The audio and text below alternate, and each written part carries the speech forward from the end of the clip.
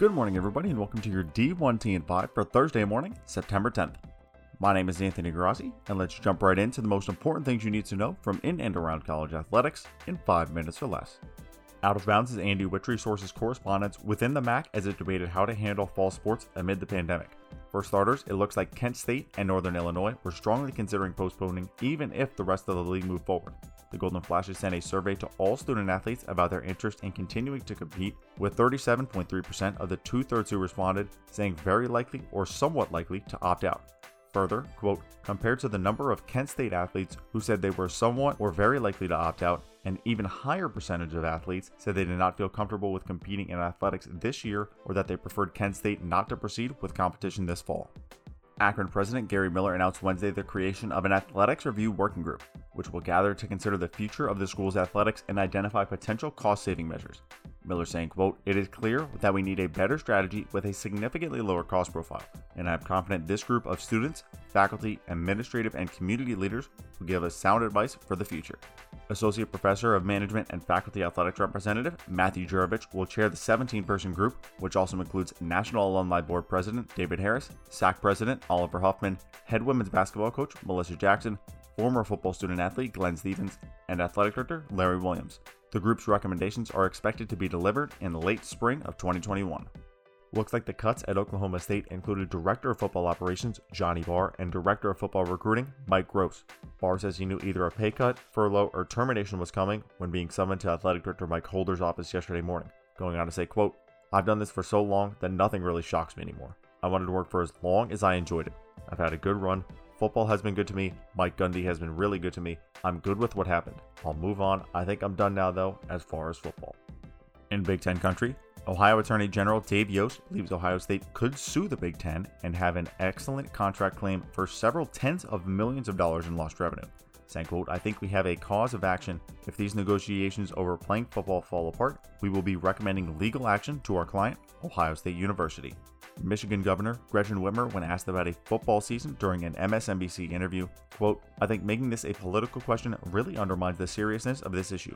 If the Trump administration had a national strategy and taken this seriously, we might be able to play football right now. Louisville Athletic Director Vince Tyra voices his support for the ACC's all-inclusive NCAA tournament proposal, saying, quote, I think it's a good move. I think that this is an unusual year and we should get really creative. I'm not an old school guy. I'm more of a let's do something unique, and I think this is the year we could do it. I think there are ways to get it done. Tyra believes the storylines from a regionalized bubble-like setting could be amazing. In return to action notes, Wisconsin football and men's hockey will take a 2-week break from team activities as part of the school's COVID-19 testing protocols. With a positivity rate of 20% over the last 2 days, Wisconsin Chancellor Rebecca Blank announces a shift to all online classes for the next 2 weeks, with 2 residence dorms ordered to quarantine in place for that time. 12 volleyball student athletes from a roster of 17 and 4 football student athletes have tested positive at Central Arkansas.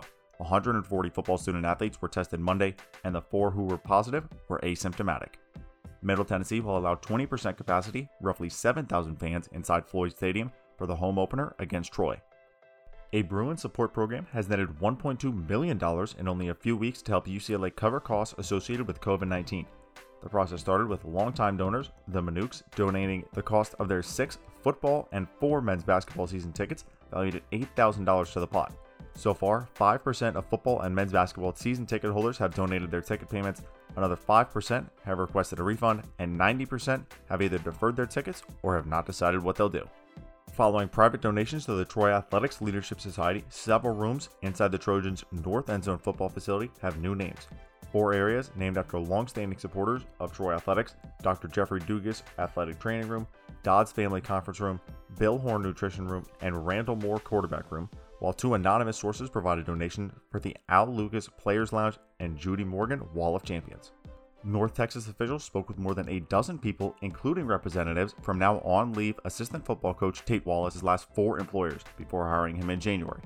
Anti-sexual violence activist Brenda Tracy had a confrontation with Wallace in the summer of 2016 after she spoke to Baylor's football team, and she believes several incidents in the past should have disqualified him from coaching again. Tracy saying, quote, Tate was very angry. He was very angry and defensive about my visit and why I was here. He seemed to completely miss what I shared with the team. I tried to steer the conversation to what we could do moving forward to impact the team in a positive manner. It was like running into a brick wall. And that is all for your D1T and 5 for Thursday morning, September 10th. Be sure to check your inbox for more updates and what is going on around the nation in and around college athletics. If you are not currently subscribed to D1T and 5, be sure to subscribe wherever you're listening. My name is Anthony Grossi, and we'll see you this afternoon.